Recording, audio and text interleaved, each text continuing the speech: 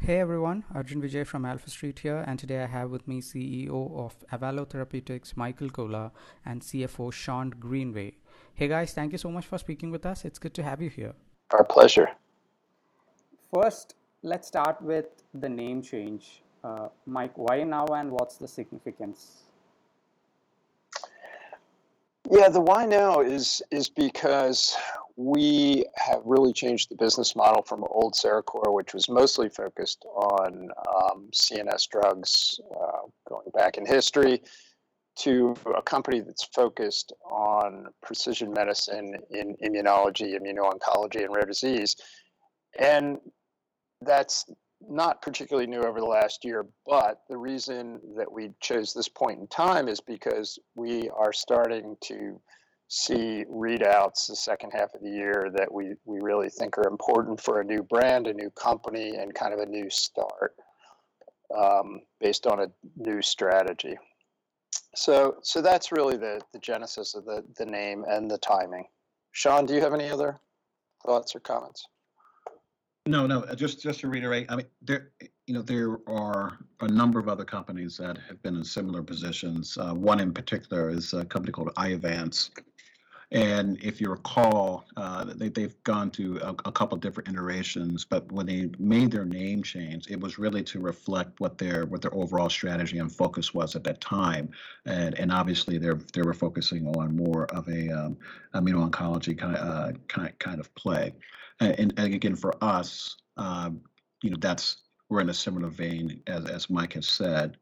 When you think about the name of Valo, it really conveys passion, and our focus is actually being able to develop these therapeutics in some of these hard to treat areas. And Mike can certainly go through those areas for you in a high level fashion. Uh, you guys have a therapy for development and for COVID-induced respiratory conditions. Uh, Tell us a bit about that, and also, do you think that you joined the party late? I mean, there are already many biotech companies coming up with their own versions of similar therapies. Yes, so we have a monoclonal antibody that is against the inflammatory cytokine LIGHT, which is TNF superfamily 14. Um, we had very, I'll say, compelling data that came from Hackensack Meridian in patients that had severe COVID and were heading towards a respirator back in the spring of 2020. So we did a biomarker study. We saw very elevated levels of light in those patients. So that compelled us to run a clinical trial. And that clinical trial read out very positively in the first part of this year, showing a benefit at 28 days, both in hospitalization and respiratory events, and a trend towards a 50% reduction in mortality. So, there are a lot of other programs out there. I don't know that we are late. Unfortunately, the COVID pandemic continues to roll on. We're up to 1,500 people a day dying again. So I think there's really a need for these therapies. Obviously, not everyone has agreed to get vaccinated, and we're going to continue to see these respiratory events happening. The compelling part to me is this was done on top of standard of care dexamethasone. And so we saw a very clean safety profile with a tremendous clinical benefit. But yeah, we're still in discussions to figure out a way forward with the FDA and also potential partners. And do you have any approximate time to market for this drug? Yeah, I mean, we had hoped to be eligible for an EUA, but the agency actually has not granted any EUAs to immunomodulators. Well, that's not true. I guess if you count remdesivir and therapeutics, but nothing for ARDS.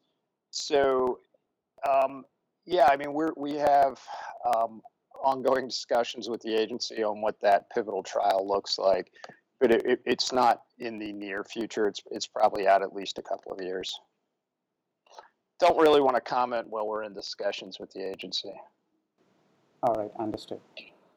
Mike, just tell us a little bit about your progress in rare diseases. What's the unmet need there, and what's the market potential? So in complex lymphatic malformations, we think there's a significant unmet need.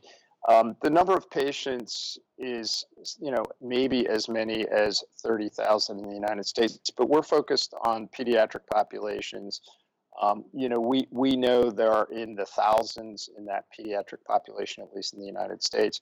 High unmet need can be a very severe disease. These are overgrowths of cells in the lymphatic system.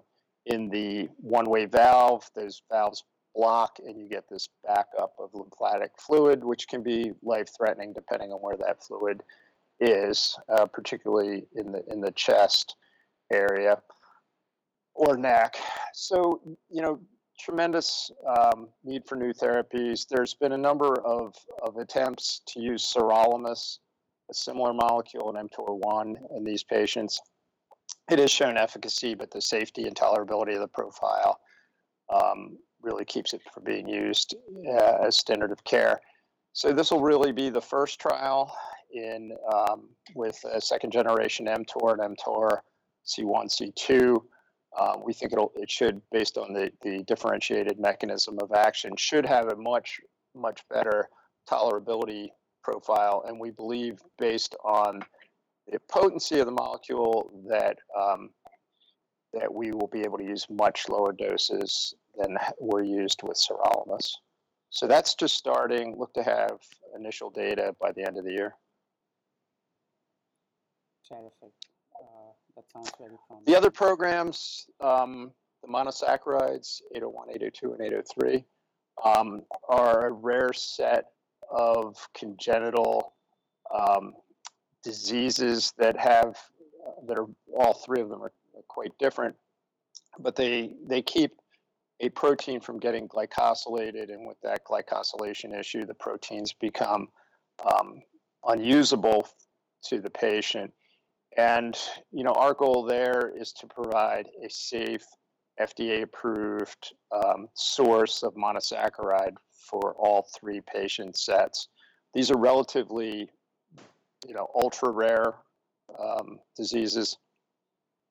There may be less than 100 of these patients in the United States. The trials should be quite small, and they're moving along with 803 in LAD 2 kind of in the lead and starting this fall. Okay, understood.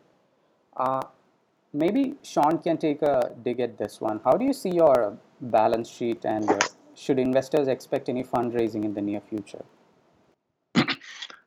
Great question. Obviously, we are not, as a rule, we typically don't make forward-looking statements about funding and financing.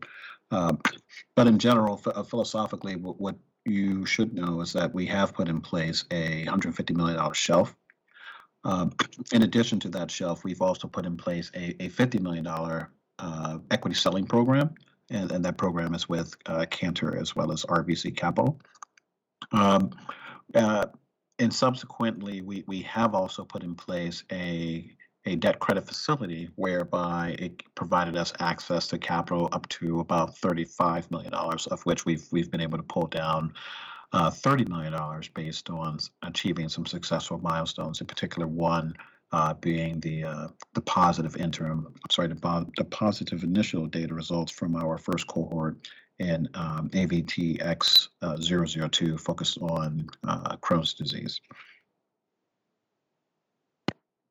So hopefully that answers a little bit of your question. So again, we do have a equity selling program in place.